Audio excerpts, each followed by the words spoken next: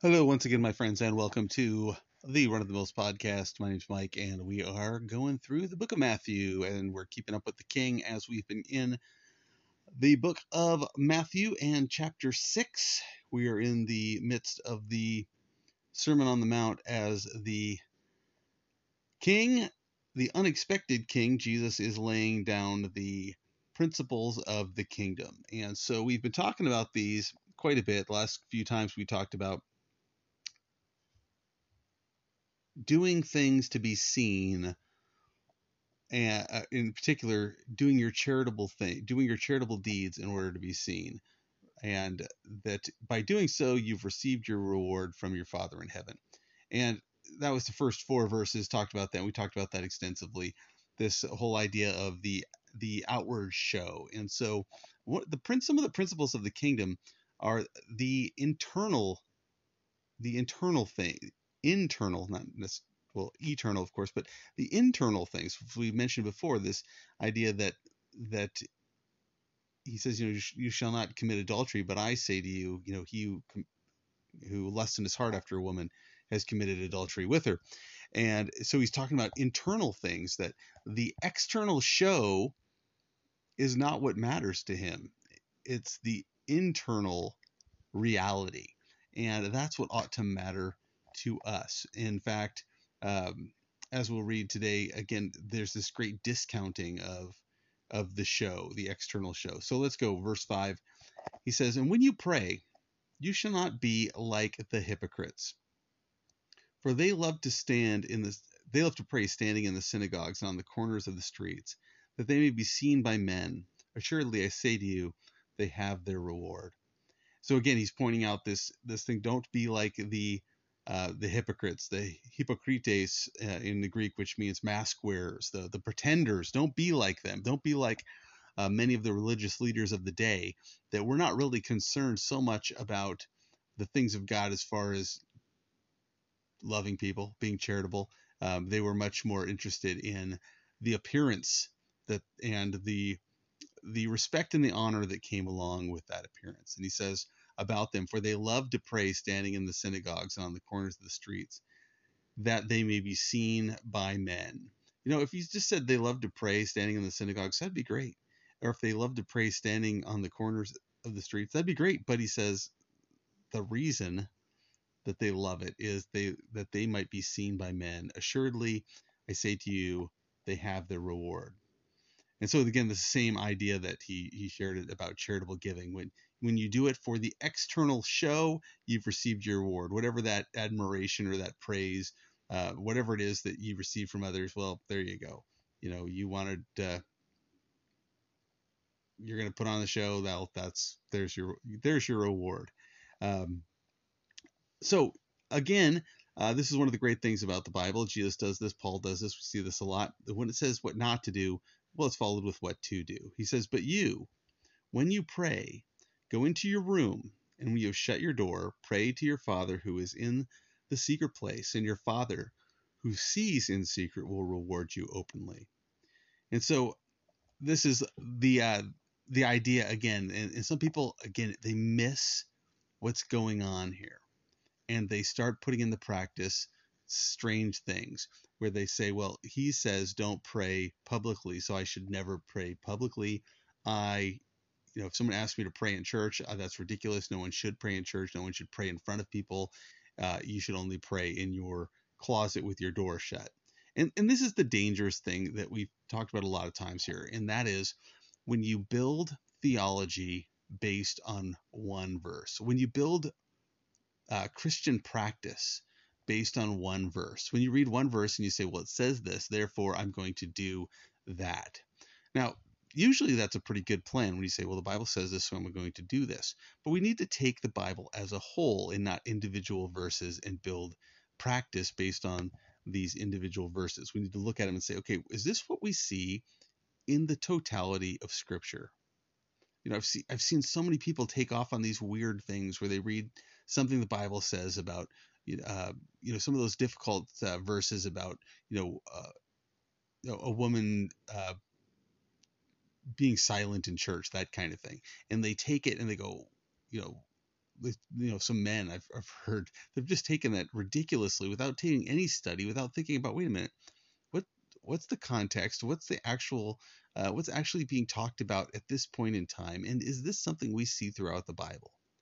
That a woman should be silent, which is kind of weird when you hear about certain women prophets and things, and in the New Testament, like, well, how did they do it? Were they how wait, they got to be silent. No, there's a problem with building the theology on one verse and not the totality of Scripture. So, with that in mind, don't think that the only place you can pray is in your room with your door shut. The point is, again, don't make a big show of your religious practice. Now, there's nothing wrong with people seeing you live your life as a Christian. There's nothing wrong with people seeing you do good works. I used to train my staff years ago to let kids see them reading their Bibles. I used to tell them, make sure kids see you doing it. Now, why? Well, it wasn't so that the kids would think, wow, they're so holy, but rather so the kids would go like, oh, that's a normal thing. Oh, they're practicing what they're preaching. They're telling us we should read the Bible, and I see them doing it. It's not a matter of putting on a show for the kids so that the kids will admire you. It's discipleship, right? It's demonstrating, like Paul said, follow me as I follow Christ. Do what I do. That's the idea. So if there's those people that you are being a Christian witness to, you want them to recognize that these are practices that you do. So the point here that Jesus is making is the outside show, the show of look at me, the doing spiritual things, but with a fleshly attitude. And we talked about that last time, about doing things in the flesh. When the purpose for your spiritual practice is not a spiritual thing, when the purpose of praying is not because you want to commune with God, but because you want people to think you're holy, well, first of all, that's not even prayer anymore. But that's what he's talking about. If your charitable giving is so that you can be admired by people, well, it's not charitable giving. It's giving with the intention of having people admire you.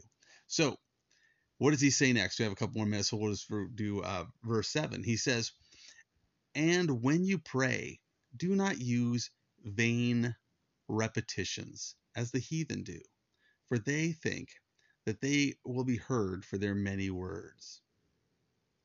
Now, I'll probably talk about this a lot more next time because of what it comes along with. But again, he's saying don't get in this idea of that by saying the same thing a bunch of times that is going to force God to hear you. And I'm not talking about coming to God again and again saying, God, renew my attitude towards you. God, forgive me. I'm not talking about that. I'm talking about saying the same phrases over. Oh, God bless me. Oh, God bless me. Oh, God bless me. God, I need your blessing. I need your anointing. I need your anointing. I need your anointing. Oh, God, fill me. Oh, God. Oh, God. And it becomes this, just this weird mantra, right? Mantras being an Eastern meditation practice of saying a word over and over, which some people believe has to do with some psychosomatic, like hypnosis kind of stuff, where by repeating a sound over and over you lose touch with reality, which is not a good plan. Stay in touch with reality. Anyway, he says don't think that because you say a lot of words or that you repeat the same phrases, don't do that. Because he says people do that because they think they will be heard for their many words.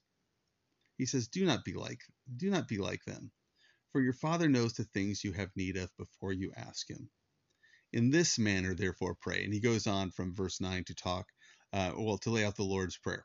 And so we're not going to hit that one today because, well, we're out of time. But again, as I've been encouraging you to do, look back at your life and look at your walk with the Lord and put it to the test. And even do like David did and pray and say, God, show me if there's anything I'm doing in my Christian walk that I'm doing it. I'm doing what should be a spiritual thing, but for a fleshly reason. Help me to see if I'm, if I'm teaching because I want people to admire me as a teacher. Help me to see if I'm speaking because I want people to admire me and my speaking ability. Or, help help me to see if that I'm praying so that people will listen to me. And sometimes it shows up in the reverse, right? Where this is something to be aware of. When somebody asks you to pray and you're like, I don't want to because, well, why not? I pray all the time, but I don't like praying out loud. Well, why don't you like praying out loud? Well, because I don't know what to say. Well, you're just talking to God. Well, what they're saying is I don't want to do it out loud because if I do it out loud, people will hear me and I'll be embarrassed about how I sound because I might not make a coherent sentence. And there's an aspect of that's pride, saying I don't want to do this because people might think this about me, right? It's the opposite of I want to pray so that people admire me. It's this, I don't want to pray because then people won't admire me. People will think less of me because I'll fumble over my words. You know, just practice praying out loud. Just do it when you're in the car. If you've got kids, when you're with your kids in the car, just say, "Hey, we're gonna pray." Make that a part of what you do, and it becomes a much more natural thing. Um, anyway, something to think about. God bless you. We'll talk to you next time.